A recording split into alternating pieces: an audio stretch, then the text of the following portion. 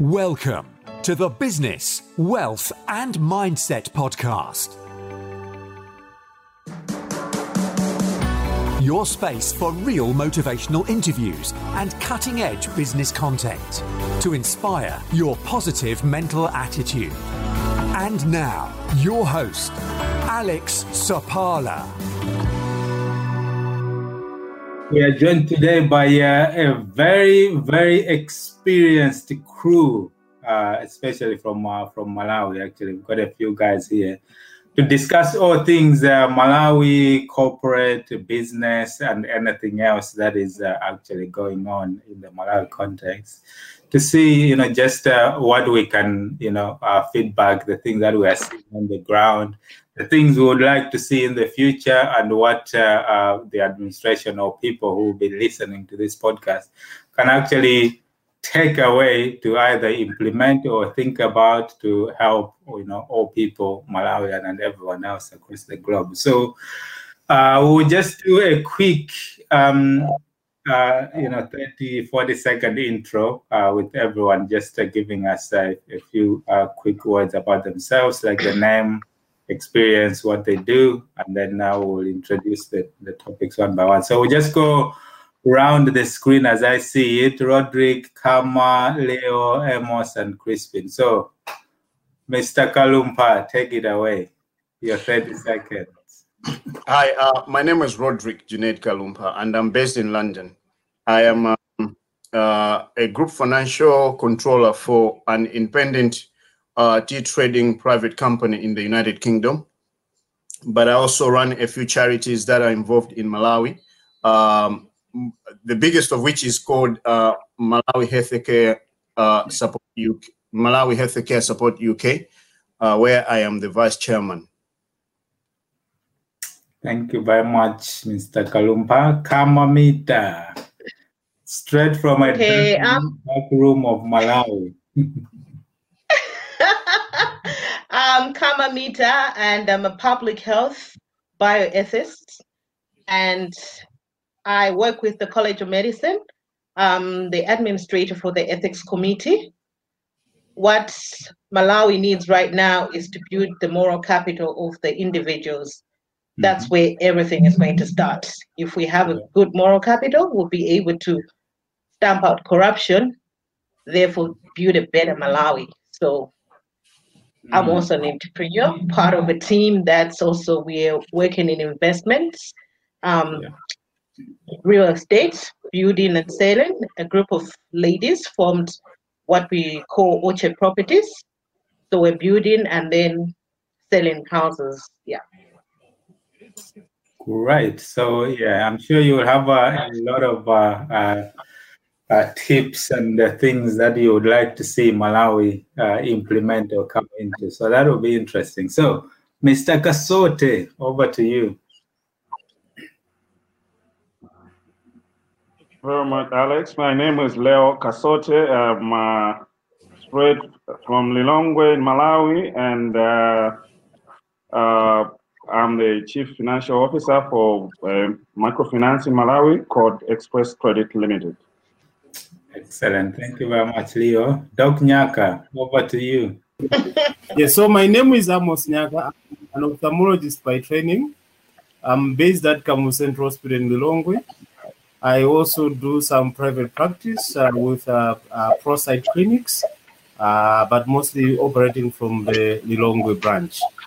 I do not have a lot of financial background, and I think I will learn a lot from here, and perhaps just give a view from the consumer perspective of the discussion that we're going to have. I think here we are collecting all ideas from all walks of life across the 7 areas of life. Like I specified earlier. So I'm sure we'll have some spiritual contributions we'd like to see Malawi go into. And spiritual is not religion, by the way. So we'll talk about that. So, Wana Gwalawala, over to you. My name is Chris Piturande. I'm a lawyer by training. I specialize in human rights. I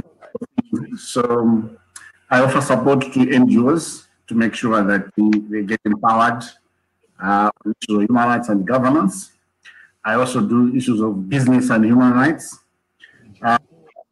I am based at the Center for Human Rights, University of Pretoria, to coordinate a graduate program on human rights. So, yeah, I don't know what else to say. No, that's good. I think it's actually good, you know. Like you know, we talk in the group, we know each other, but it's good to just grasp that like 30 seconds of what people are actually doing. So the first part I wanted us to catch up on is this. You know, if you look at even just us here, yeah, going back to the good old days, yeah, we had an opportunity to get an education, which we did, which was not dependent at all on our ability to actually pay or do anything, and our you know capabilities and everything came to forward without that. If you take that, you know, in those times, there was even if it was like an 80% chance that someone in the village who was you know, intellectually able and had the ability, and they were able to grasp a chance either to get a scholarship or to get to a good school and be able to get a good education and climb up the corporate ladder and be to where most of us are like today without actually being able to pay. If you gauge the current environment in Malawi, what are the chances that someone in the village is able to achieve the same thing that you guys and us were able to today, if they were, you know, because people there's a lot of people there who have ability and they can achieve greater things, even greater than what we guys can achieve. But what is the environment now compared to before in terms of them being able to get the same chances that we guys did get to be able to realize where we are? So take it away there. Let's start with Karma, for example. You saw the way I unmuted my mic. Yeah. It's a very, very, very slim chance that they'll get that opportunity.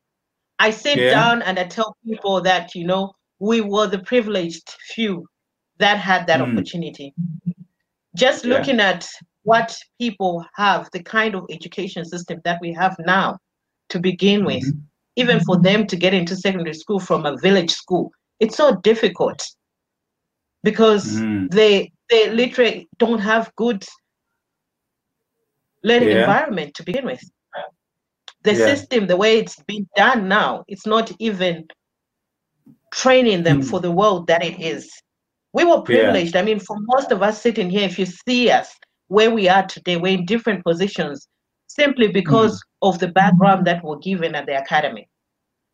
Our eyes were open to so many opportunities. So right now it's difficult because somebody goes to a government school, all they're doing is they're memorizing. Yeah. So if somebody memorizes, where they're going to get competitive, they're not competitive. So it's difficult. So in that sense, would you say the country has gone backwards a bit? I mean, do we get to the point where we say maybe Kamuzu had a good vision in terms of progressing people, focusing on education as an empowerment tool? Yes, definitely it does. And in our African setting, like what I'm saying right now, if you look at what our education system does, it wants you to go into white-collar jobs, which is practically impossible. Where are we going to get those jobs in our kind of economy? We don't have those kind of jobs. But there are many opportunities in vocational training. If people were trained vocationally, if people's capabilities were enhanced, if people were taken to see what they're capable of doing, people would have so many things to do. But if I talk to any person that's leaving high school now, the only thing that they tell me, they want to become a lawyer, they want to become a doctor, they want to become an accountant. Nobody's telling me that they want to become a tech to fix televisions. They want to become a tech to do, you know, to fix phones. When you think about it, those are things that are not so costly, but they be able to get enough income. How many people have television sets in their houses where they're watching DSTV or whatever? So many people want to have those things fixed in. So we need to start thinking of building the a whole human being rather than just enhancing of their knowledge, which not everybody is capable of. From the time when Kamuzu was there, that was the thing. We haven't adjusted to bringing learning technologies that are going with the times and how the students are. Maybe let me put it that way, because most of the students, if you take your child to a private school, that's what they're going to do. They'll look at the full picture. They're not just training them to go and work. They're training them to do other things. So we need that in our education system. Once we do that, then people will start acknowledging what they're able to do, which is what the academy, I mean, we had sports, we had all those activities that some of you, I mean, Alex, you never did IT, but here you are, you're hosting this whole thing. Why? Because you're given that opportunity. You could see, you could enhance, or you're able to, you're exposed to so many things. So this is where we're saying we can do with the little that we have, we can be able in our education system to bring in, you know, things that will build the whole picture, the whole being. I always say, can we build a whole being rather than just one part of the person? So when I'm looking for a school for my child, I'll go for a school that's going to build that. You see? Yeah. I don't know how others look at it. That's quite comprehensive, and I get a sense there that there's an element of us having gone backwards a little bit in terms of, you know, still giving the people or those youngsters in the villages somewhere that hope that as long as they are capable and they can do stuff, then the ability to pay is not a limitation. They can still achieve, able to go and think. It seems to be that is quite a limitation now. Leo, what's your take? Yeah, I think I concur with Kama on several aspects. And of course, I know, I think in general, there are some things that can be looked at as an opportunity for today's child. I think we can acknowledge some things that have improved. For example, I think in terms of like on the governance side, but if you look at now, okay, we have what we call free primary education, but I think the infrastructure to support it seems to be lacking. The quality that has also affected the quality in terms of the quality of teachers, the number of teachers, even the teaching and learning materials, they are late in school. So I think, to me, in terms of opportunities, I think in our time, we had an opportunity, much more opportunities, I think, in terms of education on the earth than the kids now. I'm tackling the aspect of quality now. I think this time we seem to have more in terms of quantity and less emphasis on the quality. Okay, that's an interesting take. Sibande, what's your take at the moment? Thank you. So when we talk about the issues of education in Malawi, we need to think about the environment and the framework we are operating in. So post-Kamuzu, what we have noticed is that most of the systems have collapsed. So we are not just talking about education, whether it is environment, whether it is in climate change, agriculture, health, systems have collapsed. Now, education, reflecting back, you find that we had very strong systems.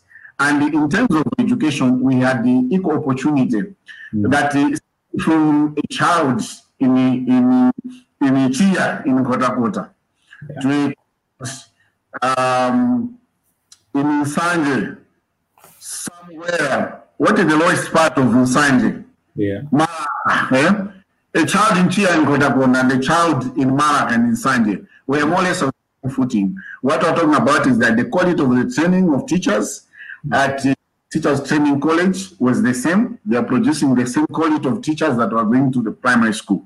The supply of books, the buildings, the fact that you come from Kotakota versus somebody who's based in Namrawa and Blantyre, it does not mean that in Blantyre, in Namrawa and Blantyre, has more opportunity than somebody in Chia and Kotakota. Yeah. Now, so the system then goes back, starting from the ministry to the districts. That time at the district education officers who are supervising the teachers. The concept was the same. Those systems collapsed. So and now because we're focusing on education, when we look at the research, and people have written papers about it, we introduced free primary school education. But at the time when we were introducing free primary school education, we had not properly prepared what kind of infrastructure was there, what needed to be improved. And then in terms of the recruitment of children or pupils or students, we did not analyze how much our infrastructure would accommodate, how many teachers were there. Now, you find that in 1994, politically they said there's need of free primary school education, but the infrastructure had not been properly analyzed and prepared for that. Then statistically, the numbers went up. And then there was the lack of materials, lack of teachers. That at that primary school level, the standards went down. At the same time, we introduced opportunity for private schools. We saw an expansion of private education system. That system was also not prepared to fit in the public system. As a result, everybody who had a small house, a 3-bedroom house, introduced school. And we said, no, it is fine. Then we also saw a system where in the private school, the standards were even lower. Then we became confused. And in the midst of confusion, and also lack of time even to stop things, because we had an opportunity to say, hey, I think we have rushed too much. I think we are making standards go down. We did not. We started pushing things, trying to do crash programs. We found that people who had JC being pushed to teach in primary school, when during our time, those teaching in primary school had at least a Malay school certificate of education. Now, because of that, they are trying to push some teachers to go for training. Some of them were not going for training. Because of some of the teachers became ghost workers, some were genuine teachers. Then all the standards just went down. Now, after that, what I've seen that over the years, you start analyzing from that time even to this time, you find that the quality of the students at that time in the standard 8 level, you can't now. You find that the quality is a bit lower in terms of comprehension, asking questions, analytical skills, the things that they're dreaming about. So we made systems collapse. And I'm saying it's not just only in education. We talk about health. That time, this discussion cannot be done in isolation, because when we're talking about systems, it's like the government, because of multi-party or because of trying to please people or not caring at all, we would not put in systems, and then in recruitment, promotions, everywhere in education.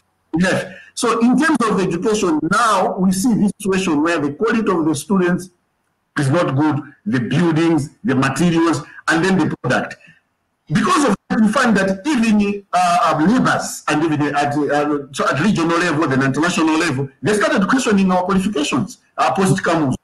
Now, they tolerated during Bakiri Muno's time, but also during BIM. Certain countries now we're trying to introduce safety values in terms of the qualification from Malawi. We're trying to check, can we check your certificate whether you're properly qualified? We saw that in UK, trying to, because at that time during Kamuzu, the qualification you had in Malawi was equal to something else in UK. But now they're trying to question whether a diploma in Malawi means a diploma in UK, degree in Malawi means degree in UK. I mean, countries like South Africa that have actually established a South African quality assurance authority, just to make sure certificates that come from outside South Africa are assessed, because they have realized that in certain countries systems have collapsed. So that reflects the quality of education. So we have lost as a country over the years because we probably don't prepare a post-Kamuzu. The systems that collapsed have a reflection now. We see that in the quality of those of us who are the privilege to make assessment, teach at college level, at university level in Malawi. We have seen, we were students before. We saw also our friends, our brothers, our aunties, they were students and graduated. We see what they would be able to do, what the current students could do, and then we also go to the papers that have been written, this proper research done by institutions like Malawi Institute of Education. We find that we have got problems. So, but probably systems collapsed after change. Yeah. Wow. Now to public servant, Mr. Ngala, just give us your 30 seconds. Thanks, Dan. No, I don't have a long introduction. I'm Gibson Garamira. I'm CEO of Press Trust. I am a development practitioner. Really, governance is what I breathe every day. Results is what I look for from my people every day. Yeah. And project management is what I do every day. So really, if you're looking at me, you're looking at your public servant, who really wants to make change to those that are less privileged than ourselves. We've worked together with Daniel. He knows that I'll demand that he gives me a dividend, which I can channel to some people in Chitipas. Exactly. Yeah. So that's who I am, Chair, and I think I love my work. Yeah, I see that. It looks like the leadership hasn't grasped that vision of the institutions, certainly from an education point of view, that are going to be key and crucial in getting people educated and those systems. Because in a way, those systems and institutions, they are the ones which take a long time to build. So you must have, as a leader, a vision that we need to build this thing, even if it's going to be stuff that you're going to build beyond your lifetime, but you make it start. But I get a sense that a lot of the leadership that has come in has had a short-term vision of just, the 5 years just for me or for us. What can we do? What can we achieve? Rather than having like a 50-year or 100-year vision of building like institutions like Kamuzu did, to build Kamuzu Academy, to build stuff that people are going to be institutions that will educate people for years and years to come, beyond the lifestyle of those particular leaders. So that's what I'm getting to. So Dr. Nyaka, what's your view on that? Can I jump, Dr. Nyaka? Okay, yes. Yeah, I had things itching when Council Siwande was speaking. Yeah. Chair, I'm a development practitioner myself. Yeah. Actually, I have the privilege, to relay to my colleagues that for those of us that were at Kamuzu Academy, I came to realize much later that the institution I'm working for today is the one that used to pay for our school fees there. Ah, interesting. So I do know quite a bit of the intricacies of what development or the development landscape should look like for our country. For me, what I've realized so far, I am a social worker. I normally tell people I'm a development practitioner, I'm a social worker, because my job really is to support the socio-economic development efforts of the country. So on this particular question that Council, I think, was emphasizing on, I have this take, a very brief take to contribute. I'll give you a few statistics. You see, today, for kids that start Standard 1, only 16% of those kids will transition to secondary school. 16%. 16 out of 100 kids will access secondary education. What are the factors there? Yes, we can talk of culture in some places, but access and quality are paramount in those areas. We can expound those matters later. for those kids that indeed have the opportunity to go to secondary school, those 16%, out of them, only 8% have got the chance to transition into any form of higher education. I'm talking of universities. I'm talking of colleges or technical colleges, any form of higher education, only 8%. And if you start breaking down the numbers, then you realize that we've got a serious challenge. Yeah. If you break down those statistics further, you find that women are at a much bigger disadvantage than men. And therefore, I'll submit as follows. For me, I think we have lost the sense of public service in this country. We have built a system, a three-tier system of inequality.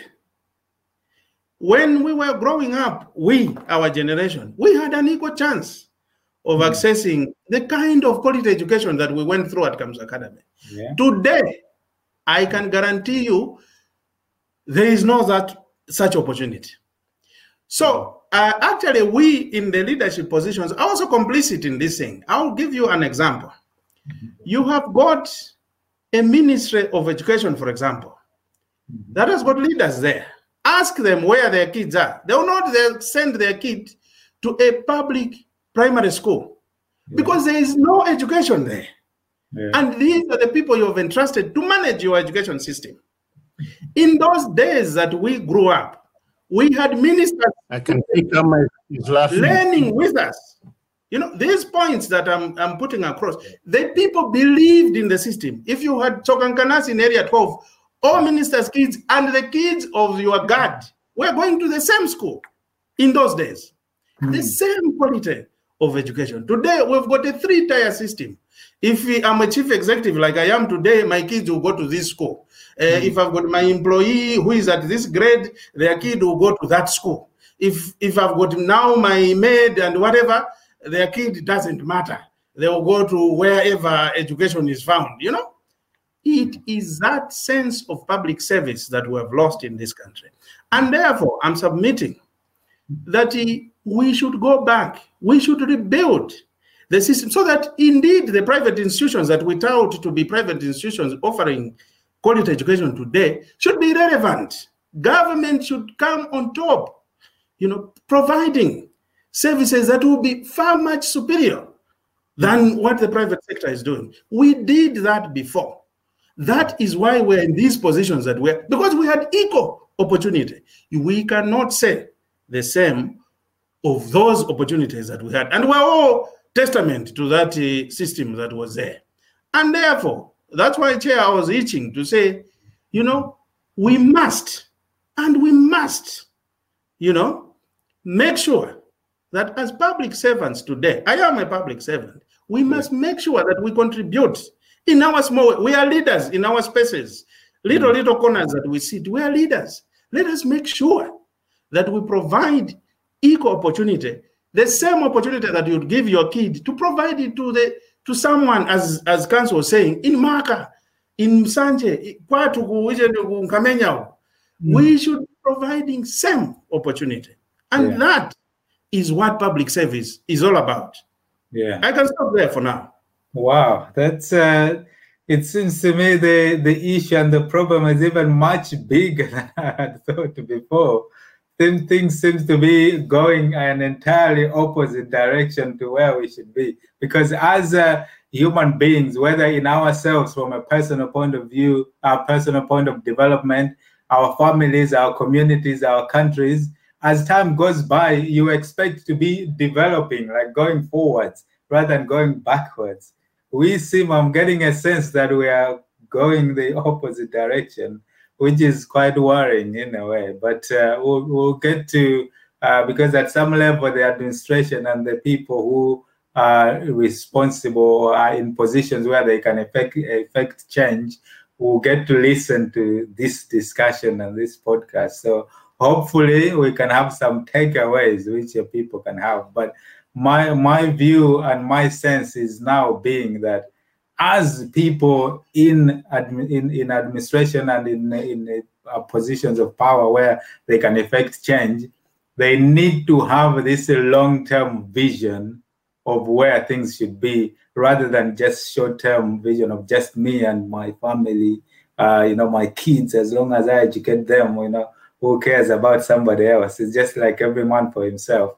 That is what is taking us down. But I guess there's also maybe questions. I guess this topic is much wider. I think we can go on and on and on. I mean, because I'm thinking of questions of Kamuzu being a life president. He had time to implement a lot of things, so he could think 20 years, I'll build an academy, I'll educate people. But someone who is coming for a 5-year term, after 5 years, they're gonna go out. Why would they build something massive that will take the country to 100 years or whatever? They're just concerned now. But I guess there's pros and cons across all these debates and discussions. So, Dr. Nyaka, what's your view so far on discussions?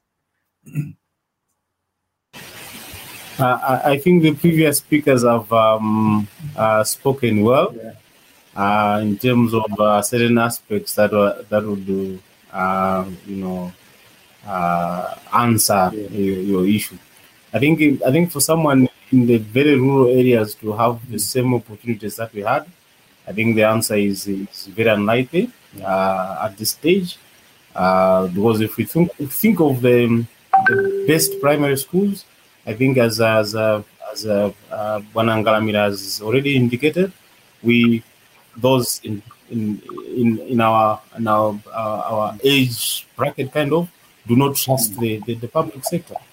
I mean, we would not be comfortable to send our own children in a government primary school, our own children in a government secondary school. Perhaps we'll use public universities, or even if we are able to, even send them outside Malawi. It just all boils down to what everyone else has spoken, that our systems have not kept pace, nor have they improved to match the increasing population. I think it's quite hard to understand that by now we cannot have enough spaces to accommodate all qualifying Form 4 students in universities, in public universities. I think that's very deplorable. I mean, it's very painful when you hear other countries that they are able to build 4-5 universities within a space of 3-4 years. I mean, why can't we do it in Malawi? I mean, why? Certainly, why? I mean, that's very deplorable. So I think when you talk about the chances of someone in the rural village in Palombe or in Likoma having the same opportunities like what we had, I think the chances are almost not there at all. I think I can stop there. But I like the statistics that Gibson has brought forth. That it tells you that we don't have our priorities right for this country. There's no way you should be having less than 20% of those that go to standard 1 finishing standard 8. I mean, that's unacceptable. And even those that go into university, to secondary school, having a chance to go to university, having less than 10%. I mean, these two are quite deplorable. So it all boils down to the issue about the progress that we've done in education in general, the systems that Crispin has talked about. I think we haven't built on those. I think I would stop there. Yeah. Wow, that's really interesting. I'll come to Roderick now. I think now the picture is becoming quite clear of the issues. Now, I pose a different question. What is the cause of this? Because if you look at the people who have come through either in administration or in these ministries or whatever, I don't think they are necessarily not educated people to understand what is required, what is needed for a country to progress. So why is it that these people haven't taken the right measures? Is it because even for them, they have the vision, they have the ideas? Is it the people they are working with who haven't got the same vision and they can't implement? Why is it? Because I'm sure, if you look at, Bakili, even Mutarikas, Chakwe and Chilima now. They are very educated people who understand the things that we are talking about now. But why hasn't anything happened? Yeah. What's your take, Rodri? Well, I think first of all, I agree with most of what my colleagues have said, and the statistics have been thrown by the CEO of Press Trust, Gibson Galamina. They're very startling, and they should be. I wish many people were privileged to actually know these statistics. I'm sure if any Malawians found out that only 16% of those who start in primary schools, they don't get into secondary school. Not university, but secondary school. Yeah. No, can we correct that? I think what we're saying is that those that start standard 1, only 6% have the chance to go to university. To secondary school. Secondary school.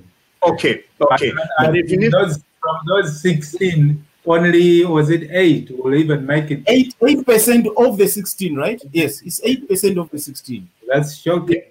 I think it's about 7% actually. 7% of the 16. Yeah. Are the ones that actually go into university.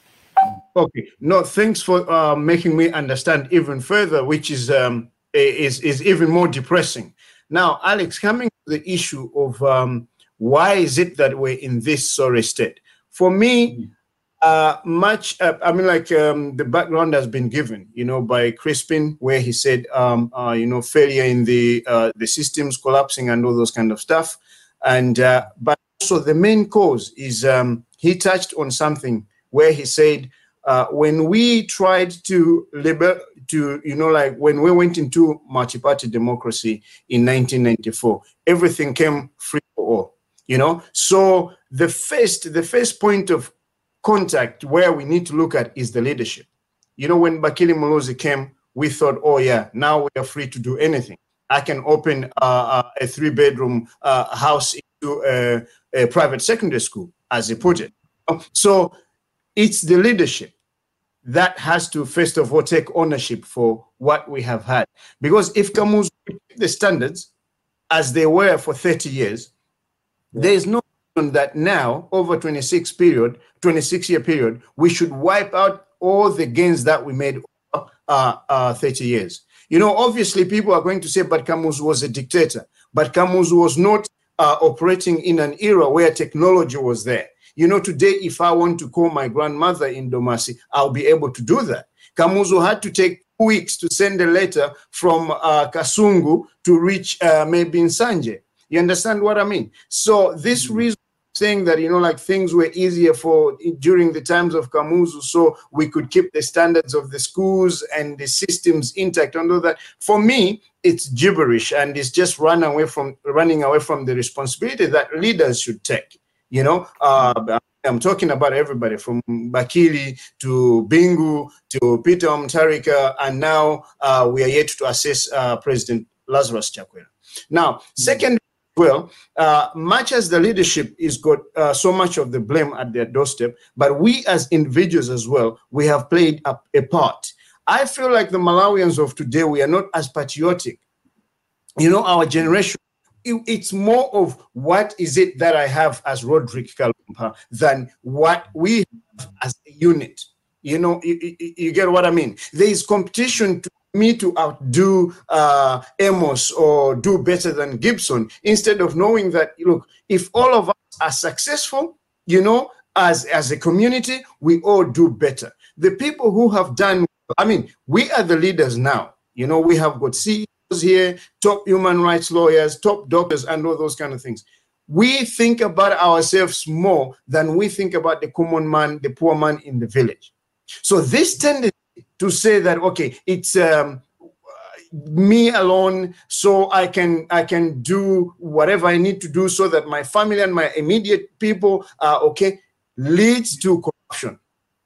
Because I don't care about whether the drugs are not in the hospital, as long as I have banked the check, which I was supposed to supply the medicine to the hospital.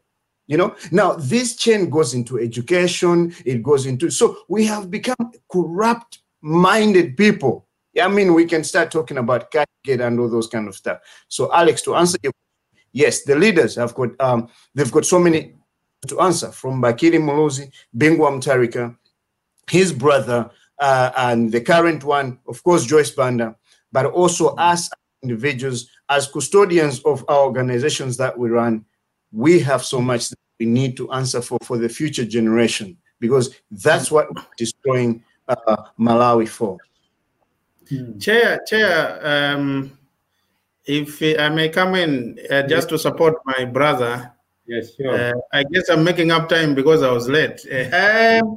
Actually, for me, I think the key question that I think Roderick has posed, I think we should be answering ourselves. I think our generation still thinks that there are leaders elsewhere other than us.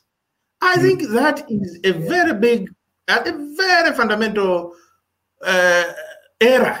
We are leaders today. I don't complain that a leader hasn't done anything elsewhere. I have to do it. If I see that things are not happening elsewhere, what is it that I can do in my little corner where I sit? What is it that we can do? I will give you examples. You know, the people that laid the foundation of this country were much less educated than us.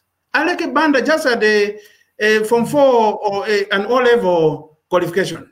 The ministers, if you check the ministers that were surrounding Kamuzu, they were much less educated people. All what they had was that we want our kids to go to a good university. We will therefore embark on building a university for our kids. We will therefore embark on building a Queen Elizabeth for our people. We will therefore embark on building Kamuzu Academy for our people. We are leaders today. We are much older, 40 years plus. We are not young anymore. We should be the leaders that we should take the mantle ourselves. We should demand that we do these things. And we shouldn't look for favors. We shouldn't look for favors. That's why I was saying at the beginning, gentlemen, that we should have the sense of public service. Public service is selflessness.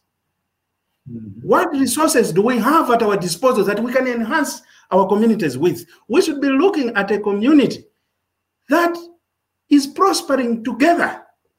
That is what the example that we are, all of us, at Kamuzu Academy were. They took kids from all over the country that had no hope at all to prosper together. We are the leaders that should making these things happen. If I hear anyone saying that, oh no, we're looking for leaders, Chakwera or whoever, we are the leaders today. Even Chakwera will not write a board paper, will not write a cabinet paper. It is us who are writing these board papers, who are doing procurement, who are doing it. We should be there to develop ourselves. Let us not, keep blaming each other. Excuses don't make us heroes. Wow, that's very powerful, Mr. Ngaramira. That's really cool. And I think what I would add on that as well, I think, is the collaboration of us. Because as individuals, for you, Mr. Ngaramira, that's one day, Roderick, Kama, Kasote. As individuals, if you are just in your own corner, you can't achieve much. But if we come together and collaborate as a movement, we can do a lot. We can do a lot. But we are lacking those people to stick us together, in a way that, we become accountable. I mean, there's a lot of examples today, like, just the 7 of us who are here today. If we are to establish something, for example, that we agree, we do something, and we have one person amongst us as a leader who will be collaborating it, taking forward and doing it. There's a lot of us we can buy into it, whether it's something that we should contribute, whether each one of us have got different skills.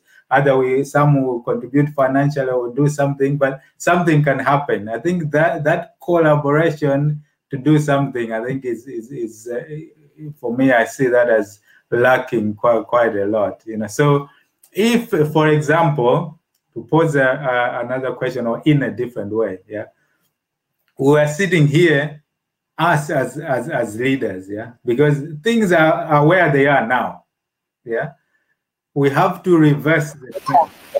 Sorry, Chair. There's something that's itching that I want. Yes, okay, go ahead. Okay, thanks. There's something that is burning in my heart, so I want to cool my heart. Yes.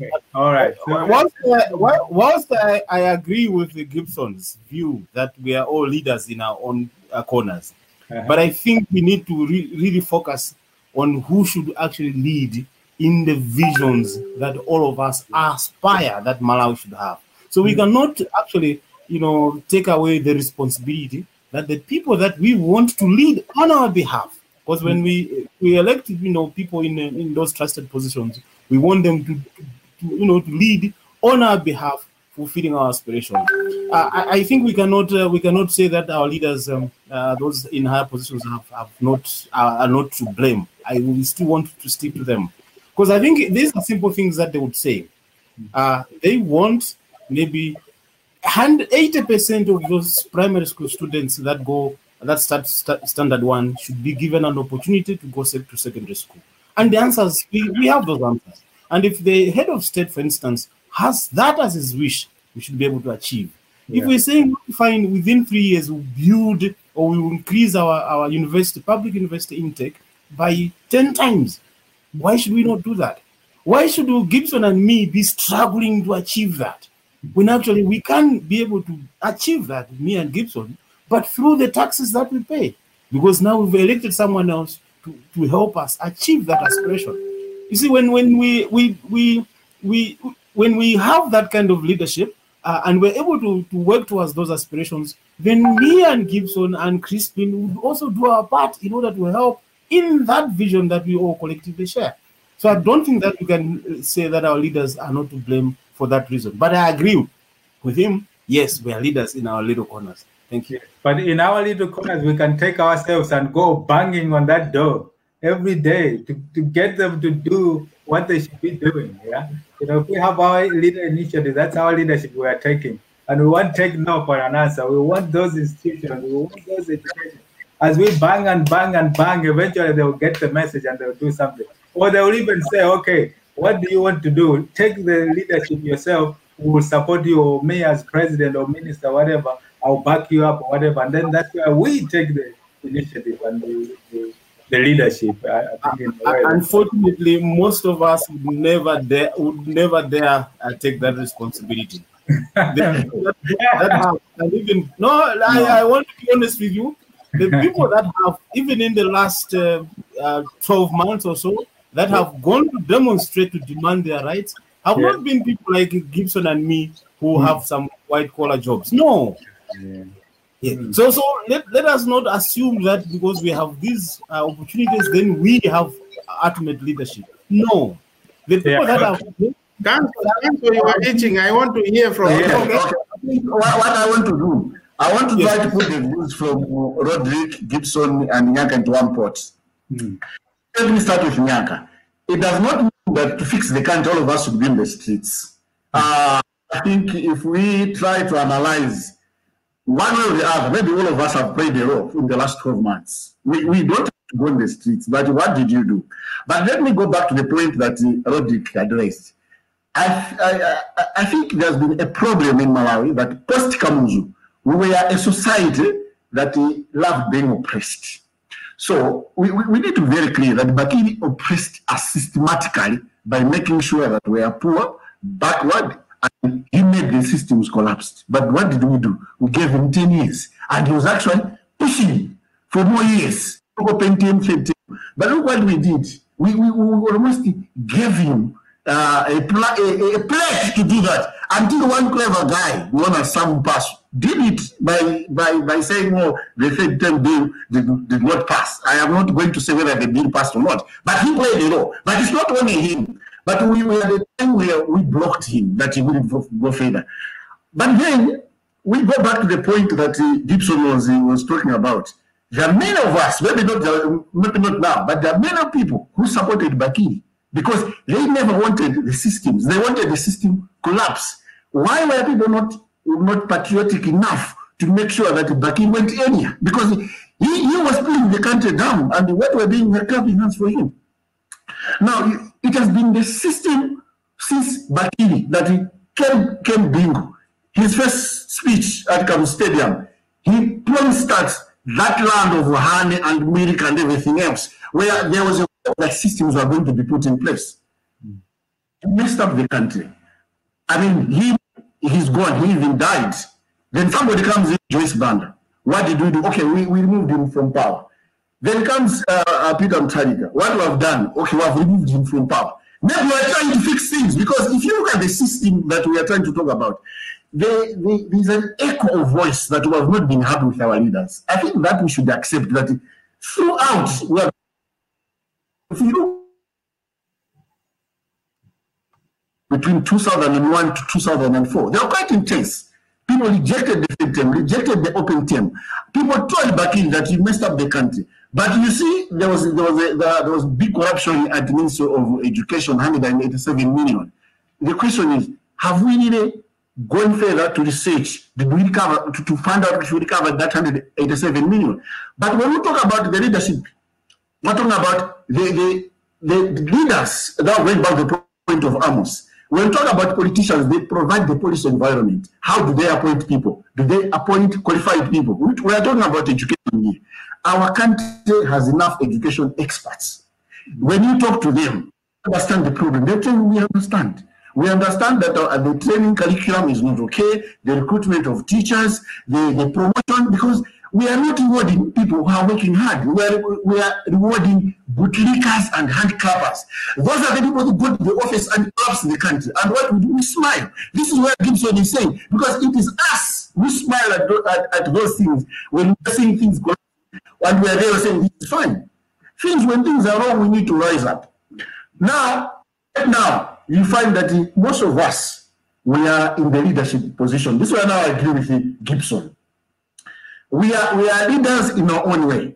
We are leaders in the medical profession. We are leaders in IT. We are leaders in human rights. We are leaders in development, in social work. But then, how much are we making sure that we make politicians make right decisions?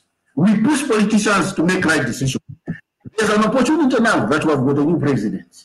The question is, are we pushing him to make sure that he strengthens those systems that collapsed? We are the chance. If we compare to other countries, probably we are one of the strong countries when it comes to governance. Our friends find that for the past 40 years, they have had maybe one president. We had had the 6th. So we are trying to question the politicians, but then what else are we expecting them to? How much are we pushing them? And in our own way, as Gibson has said, it's time we love the country. Because today we are pushing to send kids to private schools. But what happened to our kids? We are also dreaming that they'll send the private. Why can't we fix the country? So it is time we should rise up and fix the country as we, the today's leaders, because all of us are in leadership position. So in one corner, we must push that corner to make sure the war force, we should make the war fall so that we fix the country. Because as of now, we are the people that are running the country at technical level. But at technical level, we can influence change at political level. That's what I wanted to say. Welcome, Mr. Dunga. Welcome to the show. Thank you very much. Sorry, I'm late. That's okay. That's okay. Yeah, we just to give you a quick sort of overview of where we are. We are just talking about the opportunities that currently are available in Malawi for someone who is in the village. They have nothing at hand, but they have the capability and potential to do well and become, like a lot of us have become now, where the ability to pay was not an issue, but we got a good education, went to Kamuzu Academy, and we progressed, and we are here. What are the chances that someone sitting in Palombe in some village somewhere is able to achieve the same things here? So we are going around and talking about what has gone wrong, how the systems has collapsed. The education system hasn't been maintained and it's collapsed, and people in leadership positions are sending their children to private school and because they can understand that the current institutions are not fit for purpose and all that kind of state. So, all right. No, I'm Daniel Dunga. I worked 15, 16, 17 years in the corporate world in Malawi. I currently work for the Nico Group, I focus on investments management, so managing people's money. But before that, I worked in the regulation space, managing a body of accountants. Yeah. So really, I'm a finance person, but maybe I can throw in governance just to make it sound nice. The view now is that it is very difficult for someone sitting out there in the village to be able to achieve their potential to the same level that we did for us who went to academy, because the current environment is not conducive to that. What is your take on that? Do you think something has gone wrong somewhere, that kids and people haven't got equal opportunities? If you go to the north or the south or Nsanje, Chitipa, everywhere, and those kids, they literally haven't got the same opportunity that we had to be able to realize their potential and their ability, because being able to pay was not a factor. What's your take on that topic, and what has gone wrong, if anything? No, thank you very much. It would have been nice to hear what everybody else has already said, but I hope I will not contradict anyone. To say the truth, when you look at the current discourse at the moment, when people talk about where the opportunities lie, people do talk about the comparison between being employed and running your own business. So employment versus entrepreneurship. And the message seems to say that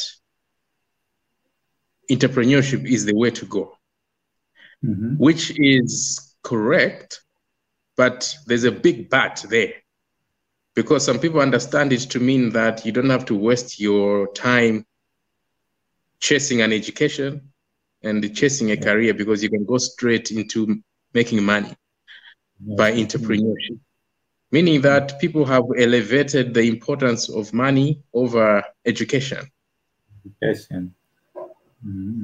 I would like to say that, yes, if you want to make lots and lots and lots of money, entrepreneurship could be the way to go, but you cannot do that at the expense of education. You cannot say, therefore, education doesn't matter. I think education is still very, very important. And if you look at us that are here, maybe I should be speaking for myself, we don't have generational wealth where our families handed over money to us.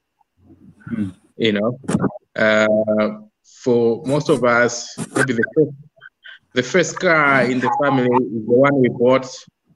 The first air ticket in the family was the one that we used to fly out of the country. So we're like, we're like the star of the family, because our families are coming from a background of real poverty. And if it wasn't for education, if it wasn't for an opportunity to pursue some qualifications, our lives would have been the same. Our lives would not have changed. Now, the moment we say everyone chase money from day one and, don't pursue education, you're really breaking a window of opportunity for many people. So I would like to still say that, in as far as there are not many families that can hand over money to their future generations, the thing that they should hand over to them should be some decent education. And at that level, it's a state responsibility. It's the country, it is the government that should educate its people.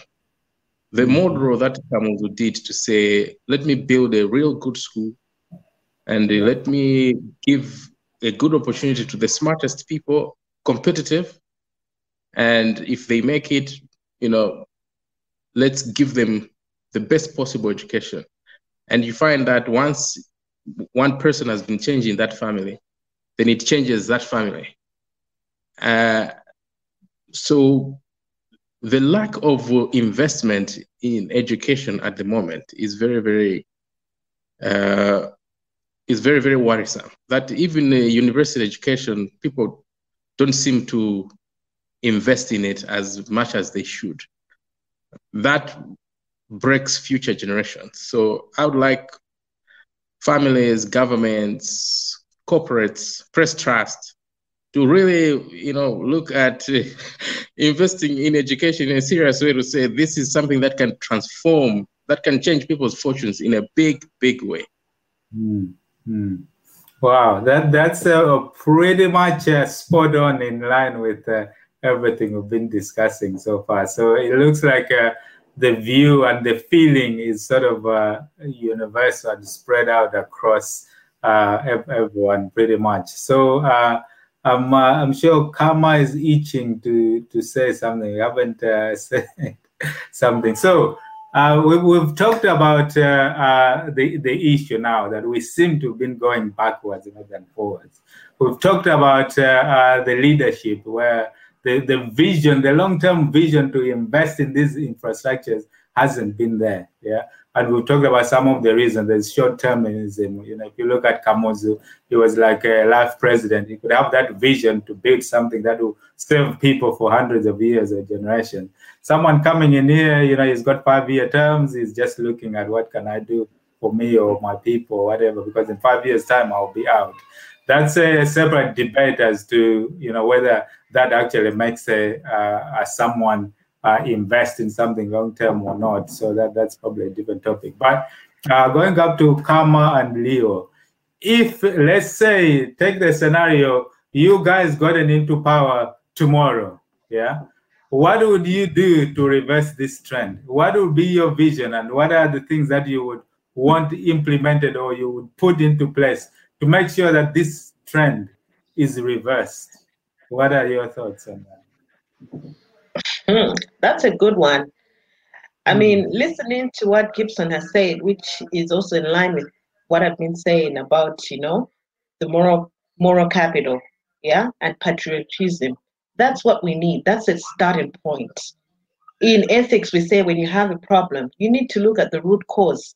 You do a root cause analysis, and this is what we need to do. And we've seen that we say government.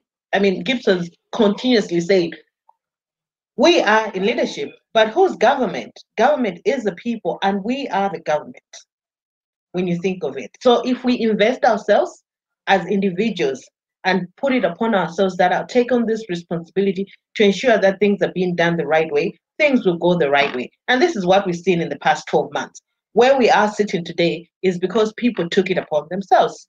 They decided to say, we can do something. I must argue to say, all of us sitting here probably didn't do a lot. People did in different ways. You don't need to go out there and say, well, this is what I'm doing. You can do it in the background. And that's where actually a lot of influence comes from. When you're talking to people, when you're making people understand what's happening. Because I think when we went into multi-party democracy, as Roderick had put it, people went all over. And I always say government of Malawi has the best systems in place. They're still there. It's just that people don't do it. There's still people who are waking, who have those policy documents written where they're not being pushed. What we want now is to say, let these things not accumulate dust. Can we please see these things, evidence being taken into and being utilized? Because when you have evidence and then utilize it, then it makes sense. Right now in the field, it's always about, policy coming from evidence-based policy. Make it. So if we're going to change where the education system is right now, is that we should start off as individuals to understand, because even as a teacher, I teach in a public institution at the College of Medicine. If I do decide to go into my lectures not ready to give them adequate content, I'm not doing the students justice, am I? I'm not. So it's the same thing, even the teachers, primary school teachers, you've got to love. I always interact with primary school teachers who love their job. When I talk to them, how much are you paid? I mean, it's so disheartening to hear that somebody who is teaching in primary school is getting less than $100 in a month. How do we expect them to survive? But then you find these people, they have so much passion. They're writing all those plans for their students. They're preparing for their lessons. We need to have, as a country, as Gibson said, are we prepared to make this change? Are we prepared to say, I'm going to send my child to public school. Izzo said, I mean, I know so many ministers, people in Kamuzu's time, ministers' children who went to public school, and they were proud of that because they knew the system was working and they will make sure that the system was going to work. The reason is right now we have options. All of us sitting here who are here in Malawi, I bet none of us have our kids in a public institution. We don't, because we don't trust it. I specifically don't trust it. I know my child is not going to get the best education. I went to a public school for the first 2 years of my life. Then I was privileged to go into private school. Then I went to the academy. But the point is, at the end of the day, what I got is what I always tell people is, what Kamuzu gave to us, nobody can take it away from us. And that's what we need to do for our kids. Let's invest in their education. Let's think of the other people, not just our kids. Amos will agree with me, working in the health sector is one of the hardest things in this country. Yeah. But he made a decision. He would have gone to work outside the country. He made a decision to work in the country. He's paid peanuts for the work that he does. He's paid peanuts if you ask him. But it's him because he is patriotic. The work that he does. I mean, we saw something. He was using a phone light to do an operation because he loves what he does. So basically, all of us need to be in that position as a country to start loving ourselves and loving other people, not being selfish. Because Malawi is where we are today because people are selfish. We have a lot of resources in this country. We can move this country and we can build it. I mean, we can build it. Not everything is lost because the system is already in place. All we're going to do is just pick up and say, let's make them work. If you go to a government institution and you talk to people, you'll see that everything is in place. The planning department knows exactly the demographers. They know exactly what is supposed to be done. And remember, from the time when we went into high school, 1993, to now, what the population has happened, and it's not in relation. It's like the demographers do all the work. They submit their plans, and nobody's looking at that. Everybody's just coming in. It's not about governments who come in, but they need to be advised by the people who are there. You know, everybody come in. So let's not start saying somebody's going to come in with their own 5-year plan. If he comes in with his own 5-year plan because he's going to leave afterwards, it will not work in the essence that he has to be briefed, right?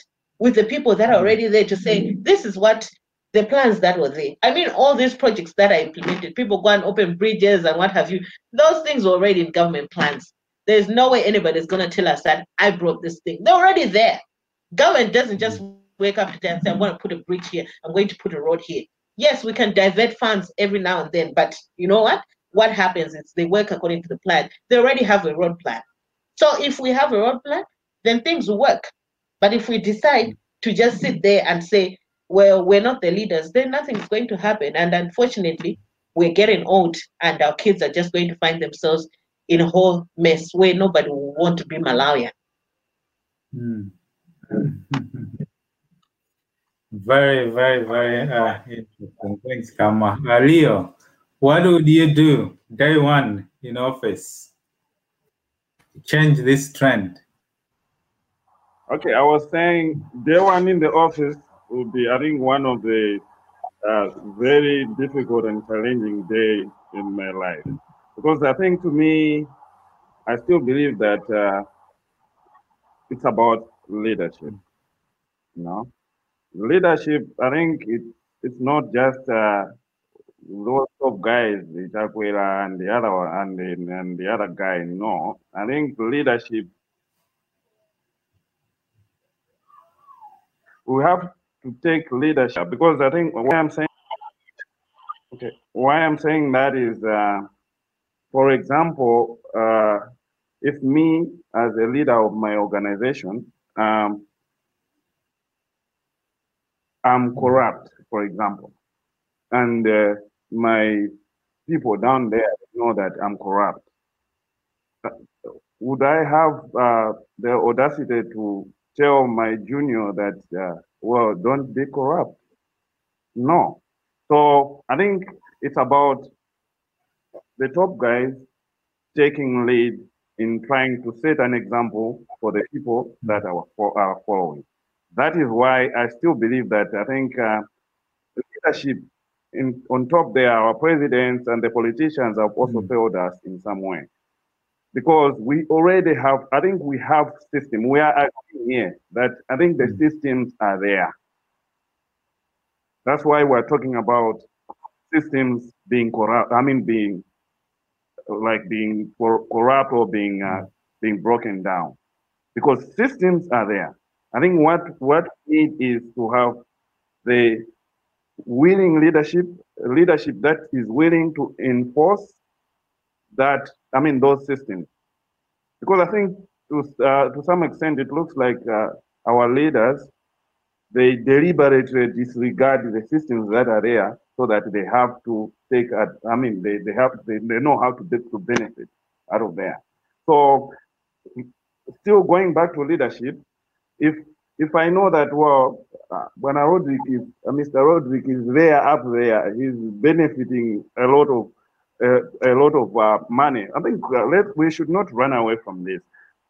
A lot of things have been unearthed now. We're hearing of a lot of money have been squandered by the past government. You know, a lot of money. We have MRA, we have whatever. They are making a lot of money. And to me, I think they are making money, not enough money, but money that can support our social services. For example, I think we are taxed a lot of money. We're taxed every day. The money goes to the coffers. I think that money should be able, because as it is now, even in our schools, the schools are not child friendly. Firstly, I will start with child. They are not child friendly. We can talk about being teacher friendly or whatever, but in the first place, they are not child friendly. You know, at least in the past, when I was coming from home going to my primary school, much as I didn't have shoes on me, but at least I would go to the toilet, and I would go and use a toilet that was there, you know. But now you have some schools which don't even have a proper, maybe one toilet being used by a lot of kids, and that is if there is a toilet there. I've gone to school, to some schools where you go to a school, there's only one school block there. And this is, I call it a school block in quotes, because it's just a building called a school block. Maybe just one teacher there. But you look at the kids that are there. This one teacher is doubling as a teacher, a head teacher, and you name it, you know. So the schools, to me, if I'm there day one, I think spilling to the other days, I should make sure. I think I would make sure that I think these places, they should be, for example, schools, they should be child friendly. The child should be going there to say, well, I think if I wake up, I would rather not stay at home, but go to school. The same thing when I wake up to go and teach that kid, I should be saying, well, I should wake up, go to school, teach that kid, because there are books there, there are learners' books there, there are textbooks there. At the end of the month, I get paid at the right time, and all those things. I think those are the systems. The teachers should be getting paid. You know, there should be consistency. I think there's already a system. That's why we talk over the civil servants. They get paid on the 27th. Why? It's because that is the day that they are supposed to get paid. They are supposed to get paid. But you find out that instead of getting paid on the 27th, you go get paid on the 15th. I mean, where do you get the motivation there? You know, that's one thing. That's about the school side. And I think the other thing is I think the other thing I was talking about leadership being in everyone, it's about the mindset. I think it's also the mindset that we have. You know, it's the mind, because I think the past governments maybe have created us that I think something that makes us not trust each other as well. Actually, I think this I'm also going back to working in collaboration. For example, sometimes because of this lack of trust, we've lost that trust where I can say, well, I think there's potential in collaborating with Dunga, with Gwalawala, with Gibson, with Amos, with that. But then I think otherwise, well, should I get this little money my little money and team up with these guys? We lost trust in each other. So I think in the past, I think we used to trust each other, but now we don't trust each other these days. That's why sometimes we have ideas, interpretive ideas, we want to implement them, but when the moment we start, we are said that we want to implement them, people go backward. Why? We need to ask ourselves why they are going. So I think I have to pause there. Yes, Mr. Ngaramira, go ahead. Chair, I think I've had quite a number of pertinent issues that I thought I should support. There was the issue of us technocrats in government. I keep hearing that politicians have done this, politicians have done that. Politicians don't write a procurement manual. Politicians don't go out looking for quotations. Politicians work through us in these various positions that we have. I'm talking to those of us that are in these positions. When we're talking of leadership today, it should be leadership that should be honest.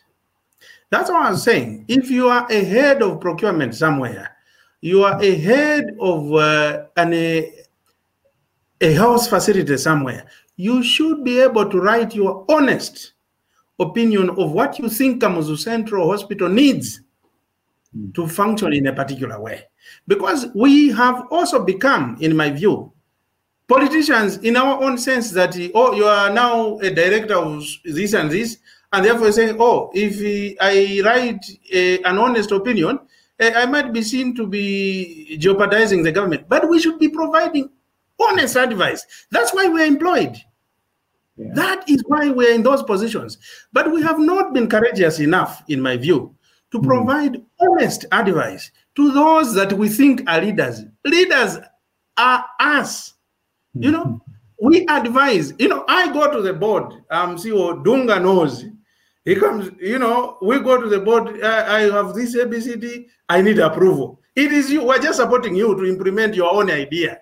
So we're saying, okay, yes, you have got a bright idea, but we improve it ABCD. And that's what politicians do. Politicians will give you a manifesto. We want, like in this case, 3 meals a day. Go to Minister of Agriculture. The PS there should be able to provide solutions.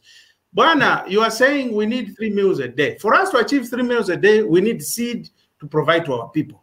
We need to reduce fertilizer. This is where they'll get their fertilizer. Are you sure if we do this, people have 3 meals a day? Yes. What else do you need us to support you to achieve this? Oh, no, I'll need ABCD. Okay, get it and go and implement. That is leadership. That's what I'm talking about. You see, we should not be shifting blame to whoever else is above us. We should, and I think we are sufficiently qualified, in my view, in this forum, to make sure that the politicians are tamed. It is us who can tame politicians. It is not for politicians to tame us. If that is what we allow, we are not leaders, and we will never graduate into being leaders if that is our approach to work. That is one.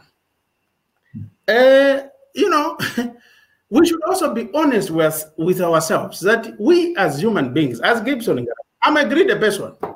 I want this thing to, first of all, benefit me and benefit my family and whatever.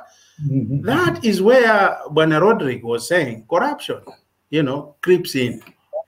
I think we should be people that should be questioning, why am I being given this allowance? I am employed to do this work. I've been called to a meeting in Per Capital Hotel. Why should I collect this allowance? I'm just 20 meters away from Capital. I can even walk. We also need to be, as some of us are big, you need to walk there. But you always say, "Oh, I was here for what?" You know, the little things that we should be questioning ourselves. I think we should be honest. All of us are greedy. We should start addressing these questions. There was another question on policy. I think Madam Kama talked about policy. So this country, I don't know whether I can still be heard. Yeah, we can still hear you. Yes, there's something that has come up on the screen, so you know. Can hear you. On the question of policy, you know, this is a little knowledge that I acquired somewhere. Policy is not the document that we have that is gathering dust on a shelf. The definition of policy, I want us to have this definition of policy. Policy is what we wake up every day, we do, we measure, we evaluate every day. If you've got a document that is written policy somewhere, you have not gone to it, you are not doing it, it is not policy. Policy is what we do every day. So I don't want to hear that, oh, we have developed so many good policies. They're not policies, they are documents. Policy is what we do every day that we will measure. You know, so we should move away from either convincing somebody that we've written a good document, but deep down our hearts, we know that we will not implement it. We are cheating ourselves. Let us tell the truth. The honesty should drill down to the truth that we want to be happening. If you surely know that this document, yes, it is reading well, but for me to implement it, I think it will be ridiculous. Say so. Yeah. Say so even to the highest powers that be, and be clear that these are the reasons why I will not be implementing this thing. You know, so let us be people that have graduated from this, you know, understanding that we've got the good documents that we're not implementing. No. I think what we're implementing, forget, policy is not a document, is what your conviction is. A document just confirms your conviction. I wouldn't be told that you don't have a strategy. I have a strategy, it's just that maybe I just haven't documented it. But what I do every day is what the strategy is. I'll tell you, in 5 years' time, I want my company to be like this. I want my family to be like this. I want my kid to have graduated in college. That is your strategy. You really have to put it down. If you're looking for a document, then fine, you can write it down. But we shouldn't disguise ourselves that we've got some documents that we're not implementing and we're causing them policy. I don't think so. Finally, before council comes in, you see, in today's world, we think that things are so diverse that maybe starting to solve them is a huge challenge. You don't know whether to talk to Dr. Nyaka or to Roderick or to the chair himself. No. I think the challenges, the way I see them in this country, are very basic. We want to provide good education to our people. We want to make sure that they're going to get help if they go to hospitals. We can feed them 3 times a day. We can invest in the productive sectors. I will finish by this, that the company that I work for, or the trust that is your own, a public trust, it was set up to solve economic challenges. When we achieved political independence, we had no functioning private sector in this country. So Press Trust, or the press group, was created to say, if we want to have a bank, can we partner Barclays to set up a national bank? If we want to have, people are drinking bad beer, it is killing them, cachaso, can we have Carlsberg to come and help us do at least better beer? Can we have Coca-Cola? If you look at Press Corporation, all the companies are partnerships to make sure that the country achieves economic independence. I'll submit as follows here, and I'll stop. I will stop. I think he has really stopped. I'm looking at the time, and I'm assuming that we are stopping at 9 o'clock. But I wanted just to share a few things that in terms of way forward. That goes back to the question, Kama and Leo. First of all, the framework we have in the country is very good. We have got a very good constitution, vibrant, which provides for freedom of expression, opinion, that goes to accountability. When we talk about the discussion of leadership, it's about accountability. We should be able to hold the leaders accountable to stop systems collapsing, to make sure that the country is vibrant. How do we do it? To build knowledge. So compared to other countries, we're in a very much better position. The systems are there, the laws are there, the internet is like in Ethiopia, so we can hold the leaders accountable. But what lacks is support. When people like Daniel Dunga, they did nothing in the last 12 years when we were fighting for change in the country. We're not saying that Dunga should go on the streets, but we're saying when Nyaga, he told the country that we have a problem in fighting COVID-19 in 2 months, when he was the president of Sado Medical Doctors and he was on Zodiac. Dunga was supposed to tell Nico, can we give Society of Medical Doctors 20 million to provide information to the public so that we should be able to hold politicians accountable? But talking about building wealth, how do you build wealth in the people when people don't have knowledge? So because we have a framework where civil society can operate, we can talk like we are talking, we are not afraid of the politicians, we should hold politicians accountable.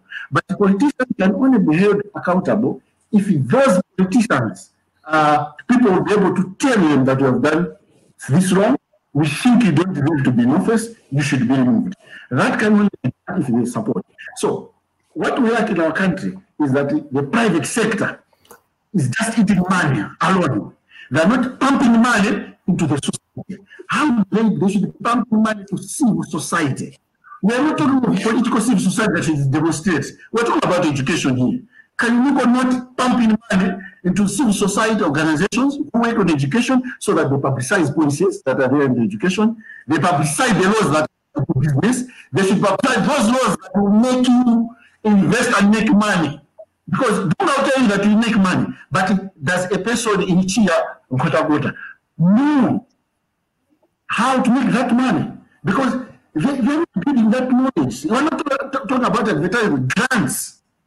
For the past 12 months, John Soros, a businessman in America, funds so many organizations under open society. This is the money that human rights defenders should get in Malawi from the private sector. Why can't Dunga Nico pumping money into human rights defenders coalition, not to demonstrate on the street, but to provide information to the public on how to hold politicians accountable? We are talking of press trust here. How many times has press trust pumping money to society of medical doctors? Why can't they give money to society of medical doctors, to Nyaka and his friends? Please tell us the policies on education. How do you make sure that everybody accesses health services equally? So the private sector in Malawi is a big letdown on holding politicians accountable.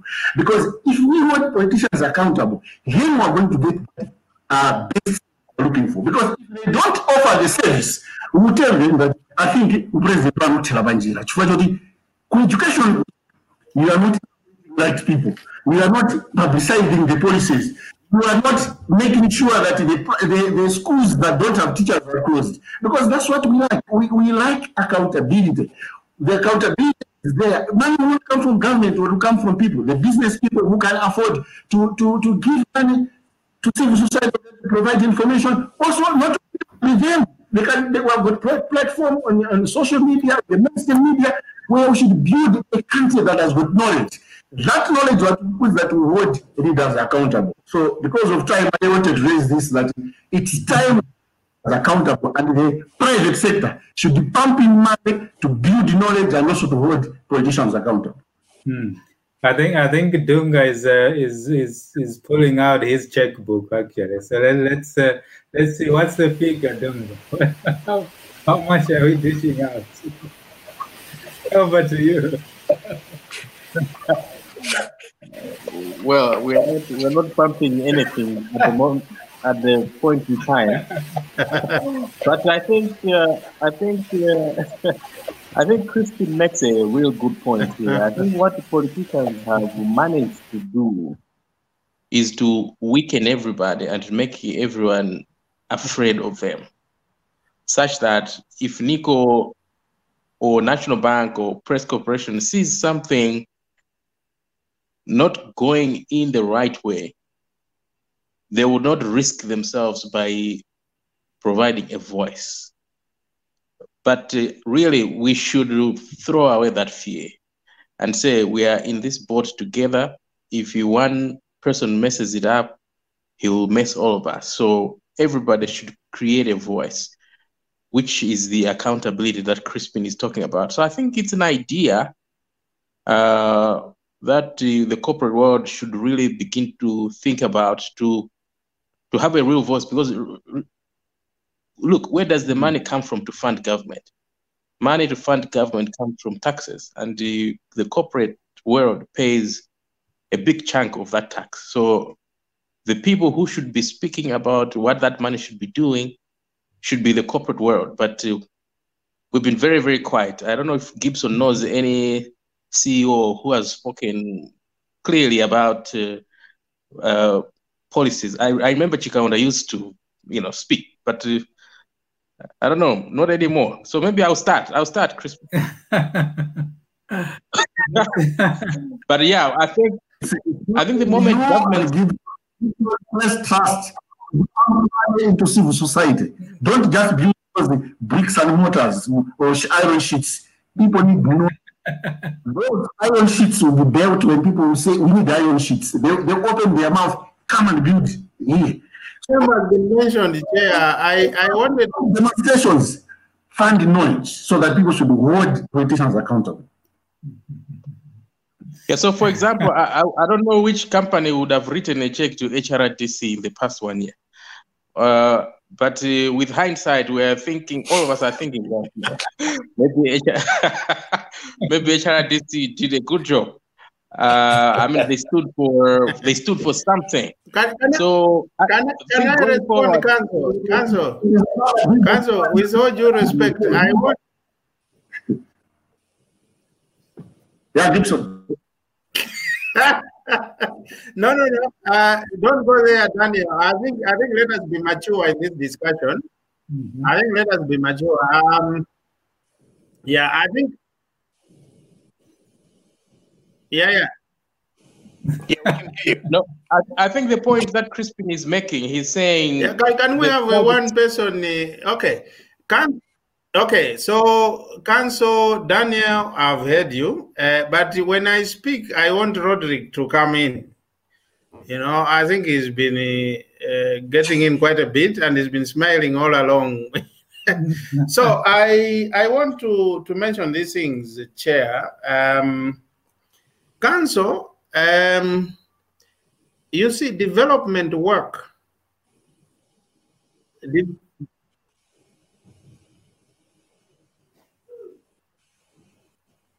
No, I hear him. That's why I'm going. You see, development work is in different stages.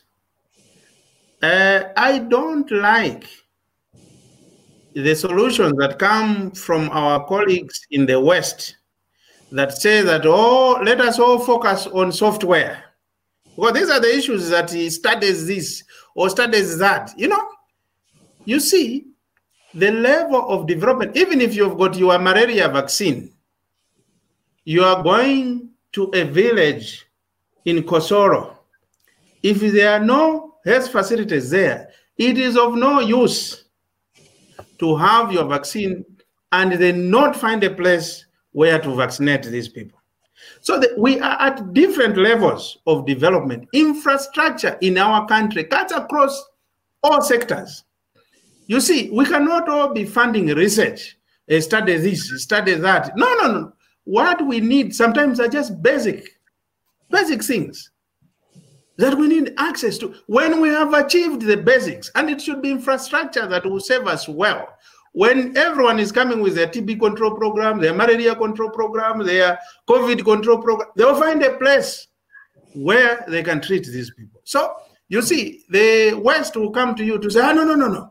If we are not funding infrastructure. I have always refused that in our sort of situation where we still have got kids learning under trees, we will never abandon infrastructure. And therefore, I will tell them that if you want to partner with me, come with your software skills, I will provide you with infrastructure. That's why you've seen that some of us are still going in that direction. Maybe I'm old school, but I still believe that if we don't do it, who else will do it? Gibson, I want to cut you short. That is we don't have. There is a question on the private sector should be providing. Actually, what Daniel should be saying, and what we haven't termed politicians on. And Daniel is a candidate of my very good friend Bob Abe.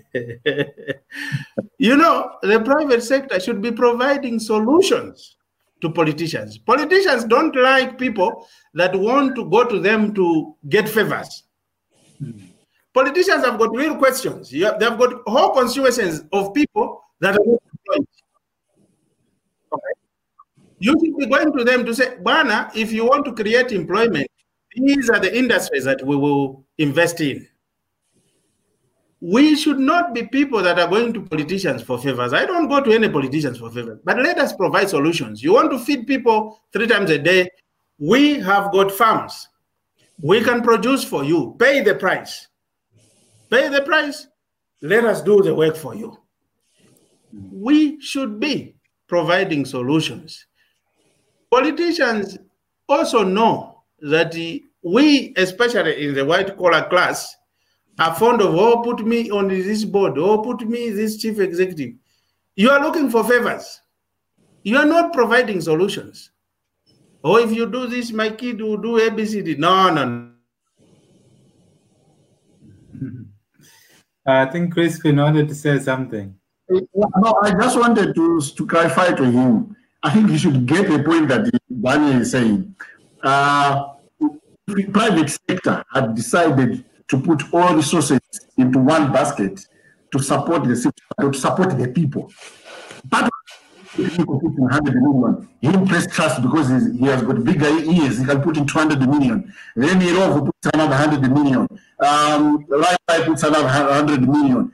That money can be in such a way that civil society organizations or faith-based groups can be applying money. Can be applying that for our area. We focus on building knowledge for the population to demand accountability.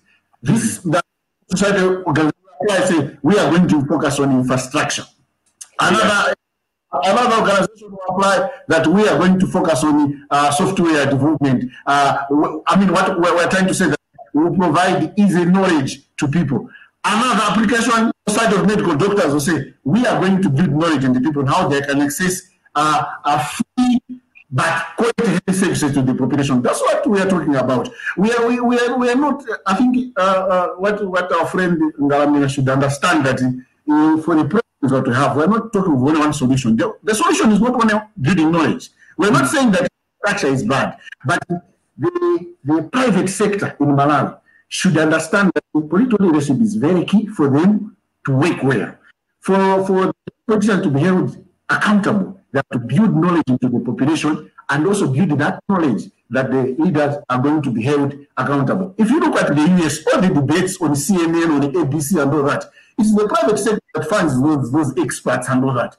Because they pump money into think tanks, they pump money into organizations. The same in UK.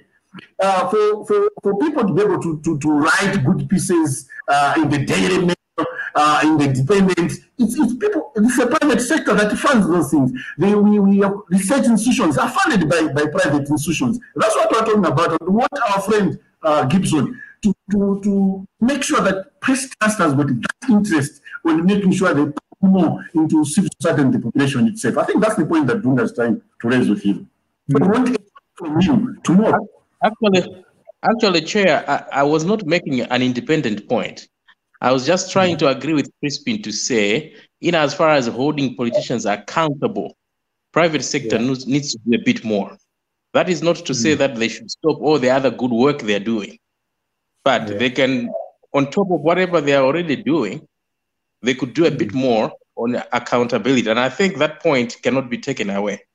You know, we holding politicians accountable, we've left this job to certain few people. We've left the job to Roderick to speak on his own. And you know, you cannot find a corporate entity coming to say, Roderick, we support you here. If you think you need to do a bit more work, we can actually write a check for you.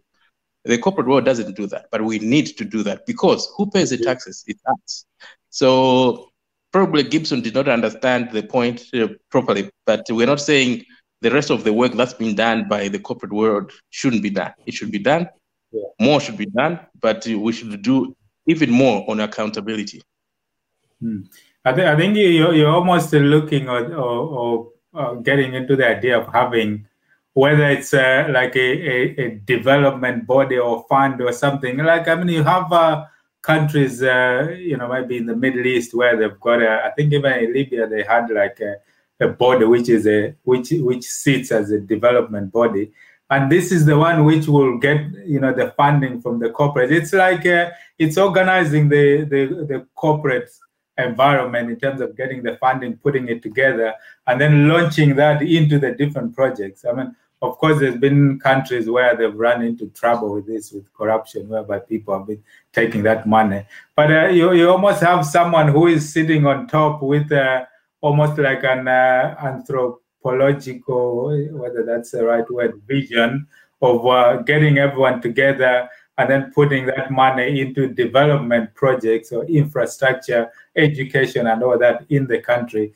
independent of government or anything else. Because when they sit like that, they have a long-term vision of what the country needs to do and need to be. So that as governments come in and out, that is independent of what this body is doing. But that's someone who will actually coordinate and cooperate and get the funding from government, corporates, or wherever.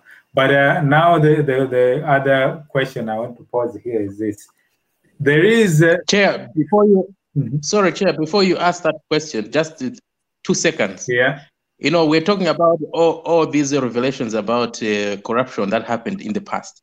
And people are speaking on Facebook, but these are individuals.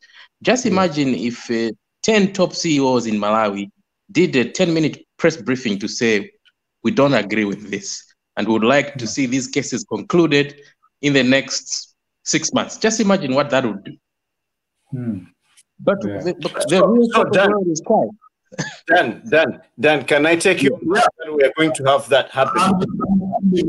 Say we are going to find special courts to finish all cases by December. We are pumping in 300 million to make sure that you have got prosecutors, investigators, and judges to sit every day till December. Here's the check. That's what we expect. Just imagine what people at State House will be thinking that day. They'll be running.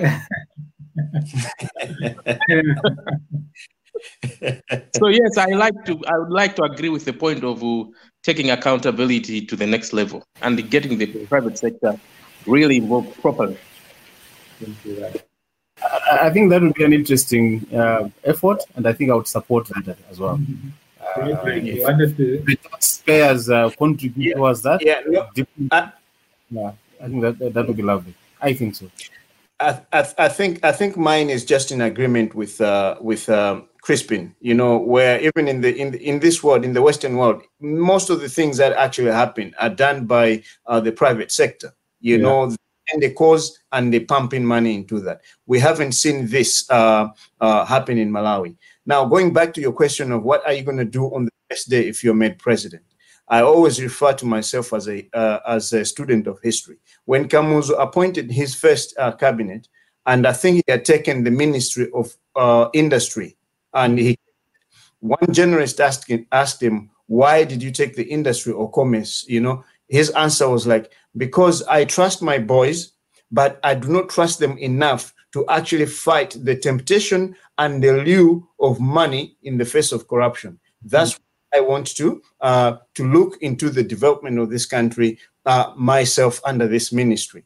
So corruption remains one of the issues that we have had, and we have seen most of the cases that Dan is talking about now, the recent ones coming out. It's all to do people being enticed with a lot of money. You know, if we can get people to fight this, or as he's saying, 10 CEOs and Crispin, they don't even actually have to pump in money. I mean, like Dan Gibson, a few other guys come there and do a press conference and just say that, look, we are captains of the industry. We would like to see Malawi move, because it makes our efforts, you know, like not worthwhile trying to run our corporations in an environment which is not conducive. Even with pumping in money, just the words, and us Malawians seeing them there, you know, 5, 10 CEOs saying that enough is enough. Believe you me, it can, you know, as he asked, what will happen at Capitol Hill? People will be shaking, you know? So it's not only the money, but I agree with you entirely that our corporate world has been lackluster in terms of, you know, pumping in money or fighting causes and all those kind of things.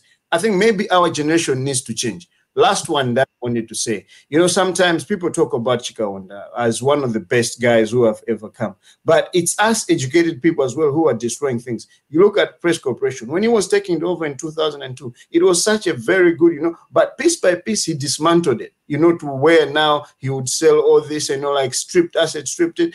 Well, I'm not, you know, like in that industry, but us educated people as well, we don't do favors to our country, because we always say that, you know, like maybe what is happening in the West is the best.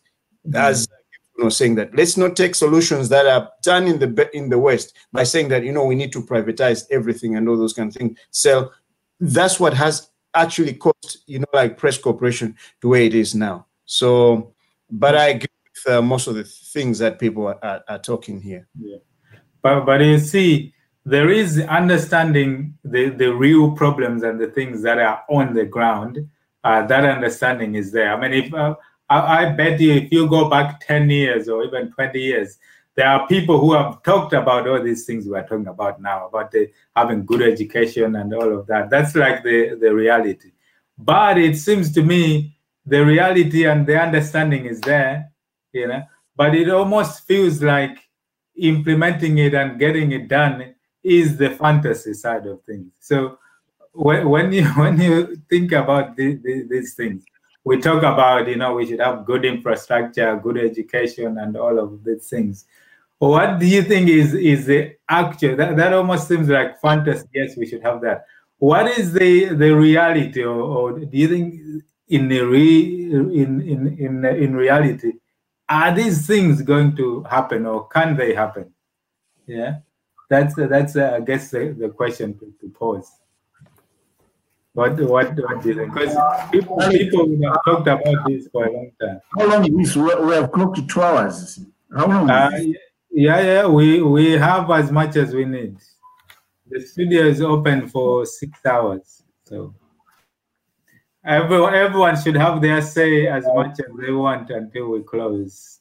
So the last man standing. Okay.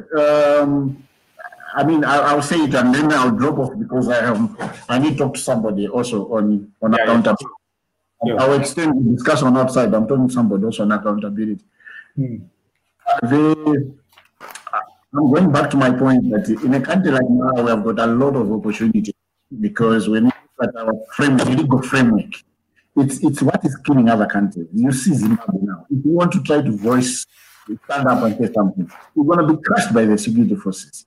We don't have that in Malawi. We have that framework whereby you can stand up and talk. So there that we can achieve something. But what we are lacking is taking a step here. Of course, looking at the last 26 years, we have achieved something.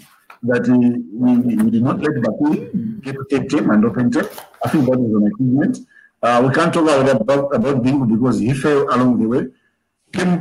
Chris Banda, there are issues about even her, the quality of appointments, the issue of cash and all that. And she lost elections. That should be plus, because we should be able to say, I think she did not perform. That's why people vote for her. And then we have Peter Mutharika. He has lost elections because we believe people say the way he's running the country is not inspiring, not as an individual, but the policies. And then people say, no, we'll vote for somebody in power. And then the new leadership, we have to take steps right now to make sure that even the new leadership is held accountable from day one. Because it's the only way whereby we will be able to assess them along the way say they are not achieving. But that may not be enough. There are also fundamental problems that were inherited from Kamuzu and all his leaders, the issues of tribalism and nepotism, which always keep on pulling back, because instead of having just a discussion as we're having now, then somebody just throws in the tribal card, and then the discussions get derailed. Now we're even the risk of a religious card, throwing in, oh, you are doing this because I'm Rodrick and I'm a Muslim. Because we should be able to watch those things, because those things can derail us. They look very simple, but if we're not careful, they can derail us. So reality is there, but I don't know if patriotism. I'm not very comfortable on issues of patriotism because it's a wide term. But I think being able to build that knowledge to people, to be able to differentiate between an obvious wrong and an obvious right. We should be able to say Dunga is wrong, and not say he's not wrong because he's my friend or because we are together in school. And he should also be saying, but Mr. Sand, I think you're wrong. You should not be saying, no, I can't say that because maybe he'll be disappointed that how can such a person say that, because those are some of the challenges that we're suffering from, or that the challenges we're encountering as a country, that sometimes we're afraid to say this is right or to say this is wrong because we think we will make somebody unhappy. I think Dunga gave an example that imagine if CEOs with one voice, then probably they're thinking, oh, maybe on my door, will be the door of the company next day because they think that in 2009 we didn't pay tax. There are all those things that are being considered because we have some challenges as a country that we need to watch for. So reality is there, we can achieve things, but there are bottlenecks that we need to sort out, the challenges that we need to sort out, and try to make sure that we build this country that we are aspiring. Because right now, the atmosphere in Malawi that all of us are aspiring for a country where people can do business, people can share knowledge on business, people can make sure that schools function, everybody is put in the right position, the people who are education experts will be given that responsibility. Promotion will be based because that person is performing. We know that a doctor who operates using a torch from a phone will be promoted for doing that and get an award. But everybody forgets that story. Not even an award, not even an acknowledgement that they did this way. There are other things, and it's not only in health, it's only not education, even in agriculture, even in trade. Things are like being done in such a way whereby we are not following certain systems where everybody can say, I am there, please recognize me. Please, I'm lagging behind, push me. These are the challenges that are there. So reality can be achieved, but we need to sort out the challenges we have. Challenges. Cool. Well, we've talked about a lot of stuff now. So as we wrap up, let's put this scenario. Chilima and Chakwera are sitting right next here. What is our 1 minute or 2 minute message? What do we want them to do to reverse this trend? So start with Dunga. What would you say to Chakwera Chilima now, or to put on their agenda for the next, let's say, 5 years, or even a longer-term vision of what they should do to reverse this trend and provide leadership? Well, I think everybody understands now that our biggest problem at the moment is corruption, and we need to send a message that corruption has no place anywhere in our system. So you probably saw a clip last week which was circulating. Someone was giving an example of Singapore to say for Singapore to develop, they created an example right at the top. They punished the top dogs. Yeah, that's true. So Chilima and Chakwera should set the example of zero tolerance of corruption right at the top. Yeah.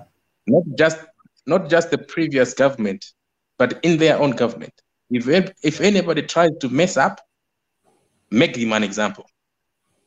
Yeah. If they don't have someone to be an example in their own government, then pick someone in the past and make them a real example. This idea of arresting someone for 18 hours and then that's the end of the case, it's not. People begin to know that these things don't go anywhere. So forget about everything else.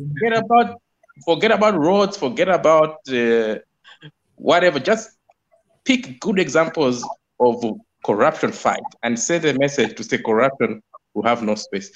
We'll have too much money. We'll not know what to do with the money. I can promise you that. That's true. Cool. So corruption message. Excuse me, I want to leave, but can I just say one or two things? Yes. So I think I can just expand on what Daniel has said. That let's use a few people as examples. But I think the other thing that we can also do is to translate, that level of corruption to things that people can relate to. So, for instance, if we're able to recover the monies from the incidences of corruption, as the case is, we actually fund physical structures. For example, we can complete the Mberwa University, for example, with that money.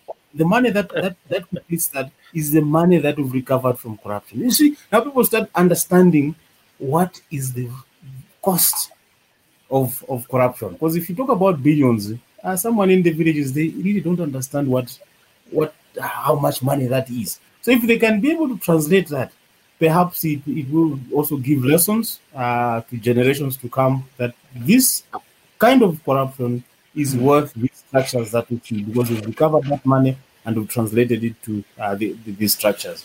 I think that would be my contribution at this stage. But if it were me, in that position, the first day, what would I do? Perhaps I'll do nothing. Maybe after 100 days or so, then that's when I'll figure out how I can. That's fair enough. We'll remember that when you are campaigning to become president. We'll make our own minds up, whether to elect you or not, based on that statement. So, Gibson, we are wrapping up and everyone is giving their 2 minutes or whatever time. You are sitting in front of Chakwera Chilima. What is it that you would like to see them do over their term or even a longer term vision to reverse this trend? So over to you. Chair, I have already appeared before them or before the government. I'm not saying anything that is not confidential. Yeah. As I said, I'm a public servant. What I want the people in the service to do is to exactly wish for every Malawian everything that they're accessing from government. Yeah. Okay. If they are sending their kids to a private school, let everyone send their kids there. Yeah. If they're accessing private hospitals, let everyone send their kids. They should be wishing that for every Malawian. Obviously, maybe those are lofty ideals, but I guess for me, I think what pains me most, having worked almost entirely in the social services in this country, is to make sure that we bring back the spirit of public service, selfless service to the public service. We should invest in our people out there. We should not see them as secondary citizens or third or whatever citizens. They're just they are much more capable of helping to progress this country to some level. You see, we are better off prospering together. We've got our own fund manager, Daniel Dunga, here. He wants more clients. Yeah. If we are all middle income, he will be much more happier to save all of us than just to have Mr. Sapara sending a few dollars from there. You see what I mean? We should see the sense. Yeah. We should see the sense as a country in having a selfless public service. And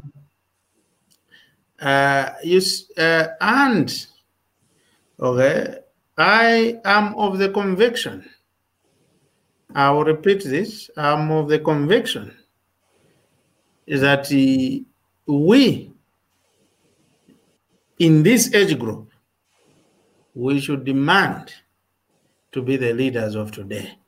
The president will never write any cabinet paper. I can guarantee you that. Actually, the papers are being drafted by us. Oh, no. You want to do this? Oh, well, quickly we prepare something. We should be the leaders convincing what you call politicians. To me, they're just your leaders. They're your board members there. Yeah. They are waiting for ideas from us who have been well educated in the institutions that have been put there. And you guys that in the diaspora, it's time to come back, help us here. Yeah. We need thousands of people. The public service, the president now is struggling to find 490 people to be board members. You think where is he going to find them? He's got embassies all over the world to fill. You think he will just be filling people? We have to help. We have to help. We should not be seeking, favors, as I said, but we should be providing solutions. This is what I think the selfless public service requires. And if we do that, if we prosper together, tisamape mpane kuti oyai angaramirani nazo zambiri ndi aliyese kumuzazika pempha kuangaramira. I mean, really. No. Yeah. Everybody should be self-sufficient. That way we'll have developed our country. Yeah. I stop there, Chair, and kwatu kuno ndi internet yomwe sinapanga invest in. So we we're still struggling with internet, you see. But the thing is, the environment should be conducive to people who want to come and do internet. Because I imagine the environment. Don't talk of the environment as if it's something out of this world. It is us. What is it that we want? What is it that you want? We should make the environment for ourselves, define it for ourselves, and then let us see if we can achieve that. This is the message. We should not be thinking that there is a higher power somewhere that has got supernatural powers to do this. It is us. Walk into these offices. Let us do it. This is the message that I would like to hear, because for me, I've got big, ambitious plans. My plan is beyond my generation. Yeah, I mean, it's almost a 500-year plan. But I would like at least to make that small step of, to get it started. I would like to see big, brand new districts or regions emerge from Malawi. Yeah, the fund manager is smiling there. Yeah, I would like to see that, and I'm already developing the plans, and I'll be coming to you guys. I want to put the partner. That's why I talk about collaboration and partnerships and all of that, because we need to have plans and things that are beyond ourselves, and that is me. So yeah, I think I like the message, Gibson, that we are the leaders. We are the guys who make these things happen. Where we want the country to go, we can initiate those changes, those kind of things, and it's actually befitting when you say we are in our 40s now. I mean, who else are you looking at? There was that guy in Chamisa, was it in Zimbabwe, who MDC was leading MDC. He could have become president at the age of, he was about 40 or thereabouts. So this is the age where we should be presidents or ministers or running things. So we can't. Daniel, are you still looking for a leader? Yeah. No. No. We are the ones. Yeah. We are the ones. No. But Alex, Alex, from my side, to wrap up, from my side, I just want to stress on what Daniel said. I think people who have studied Singapore, when Lee Kuan Yew was setting up Singapore, the first thing that he actually did is what Dan said. He made an example of the people, the first few people who were corrupt. He made an example on them. His fight against corruption was so intense that there is a case of one senior minister who was close to him, and he was found to be corrupt. What he did was he actually hanged himself before even the authorities could get to him. So he corruption such a shameful act, and that's where you see Singapore is today. Now, for the Chakwera Chilima presidency to actually change the course of or the history of Malawi in terms of development, they need to make this their number one priority. Yeah. This tendency of arresting people for 18 hours and then we don't hear anything, where we want to grab the headlines or have the heat on social media, will not take us anywhere. But we have been in government for 1 month, so maybe we should give them, more time. There's a lot of that have to be done. But really, truly, corruption is where they need to start. If we get corruption sorted, Dan said we've got so much money. We've got so much money in the system that we wouldn't even know what to do with it, But corruption remains a scourge on our society and a deterrent to development. So to answer your question, it really truly is corruption that they need to focus on. Yeah. Wow. Chair, one word before you wrap up. Yes. Yeah. One word is leadership.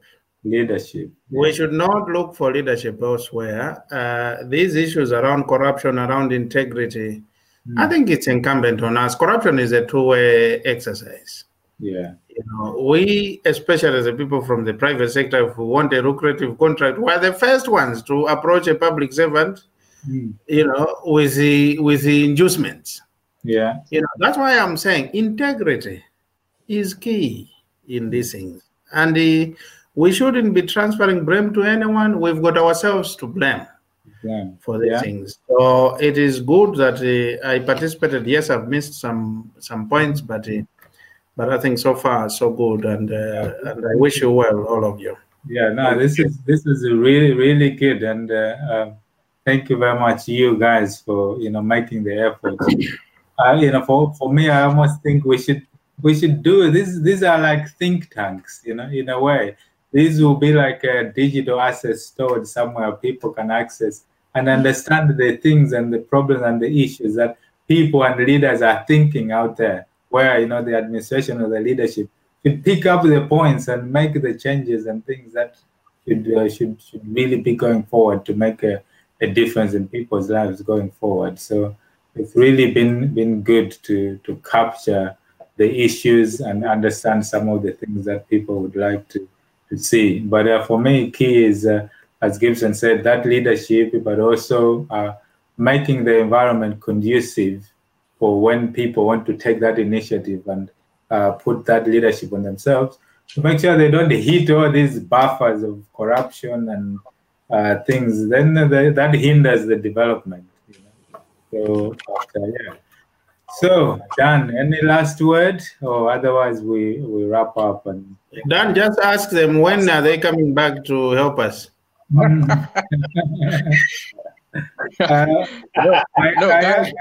I am definitely coming back. Like I said, I have big ambitious plans, and I know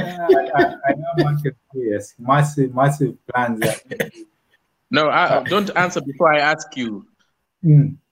Don't answer, Alex, before I ask. Let me ask you, as Gibson has asked me to say, when are you guys coming back?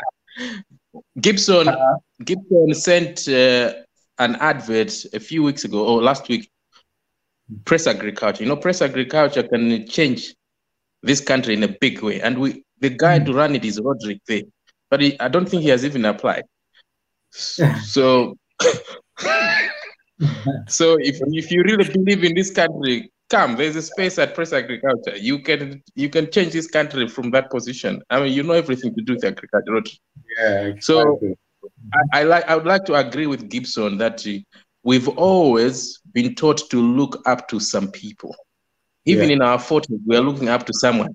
But really, tomorrow has arrived. We are the ones. And we should stop looking up to anyone. We are the ones to make the change. So, Gibson, thank you for that. And from tomorrow, we'll try to make our contribution felt. Thank you. Yes, thank you. Thank you very much, guys. It's really been a good conversation, and we'll maybe we have these regular catch-ups at some various points. Just bring heads together and just have like a round table, see how things are going. But for me, collaboration is key, and that's why I brought us guys together here, because someone has to be doing something. Someone has to be taking things somewhere, because without that coordinator, everyone is just working for themselves. Because I'm sure if I brought a project or something that I take initiative to lead, and I want something from Gibson, I want something from Dunga, I want something from Roderick, I'm going to take that initiative to make sure you guys give me that. And that is on me. Yeah. If you guys don't, that's, on you. But given the, the understanding and the message that you guys are putting across, the thinking and the mindset is of the same. And if someone doesn't take that leadership, we'll just end up in 20 years' time, we'll have another podcast like this. We'll talk about exactly the same thing, and nothing has happened. Yeah. And nothing has happened. We'll see, where did things go wrong, guys? Or even things would have gotten worse. Yeah. So we need to start making those changes and that progress and collaborating. I'll be bringing a new internet company to improve things here. And where there's a loop of problems in the law or competition things, I want you guys to help me to change that, so we can bring internet to everyone here, so we don't have any of these issues and things. But there will be real problems and challenges, and even if they will not be solved in my lifetime or our lifetime, but at least we make that first step, and then we can leave it to other people. Like you were saying, Gibson, a policy document just sitting on the shelf is not of any use. But if you open one page, at least you're one page less than, the other pages, and you keep going until, even if it's not you, someone else will get to the end and things get done. Yeah. So, yeah. Cool. Anyway, thank you very much, guys, for the contribution. So, like I said, I will probably be looking to make these conversations, roundtables at some regular points. So I'll be looking for you guys to come on. Maybe we can bring even other people outside of the KA 93, maybe leaders of other sections that you guys think can help to form up these discussions and things. And my aim is at some point to have something tangible that can make a difference in these forums. Because in this modern age, look at what we've done here. We can make policy decisions. We can just on Zoom, where everyone is in different places, and make things. So we need to also take advantage of the technologies and things, because barriers are less in this modern age. People can just have a link and 10 people are talking and making decisions just like that. So you need to be taking advantage of those. And I'm going to play my part, and you guys have shown that you will too by coming on and contributing on this forum. So for me, I really appreciate that. So I'll finish with the final word to wish Rod Eid Mubarak. I remember I used to go and take meat, in Daja at the mosque. And I would go around once, and I would probably go around 4 or 5 times. And the thing is, they knew what I was doing, but they were still just letting me. So that was good times. So, all right, I will not take much else of your time, but thank you very much. Yeah. We'll catch up soon. Yeah. Okay. Dan, it was nice Gibson, to see you guys. Cheers. It was nice to see you. Yeah. Cheers. Bye. Bye.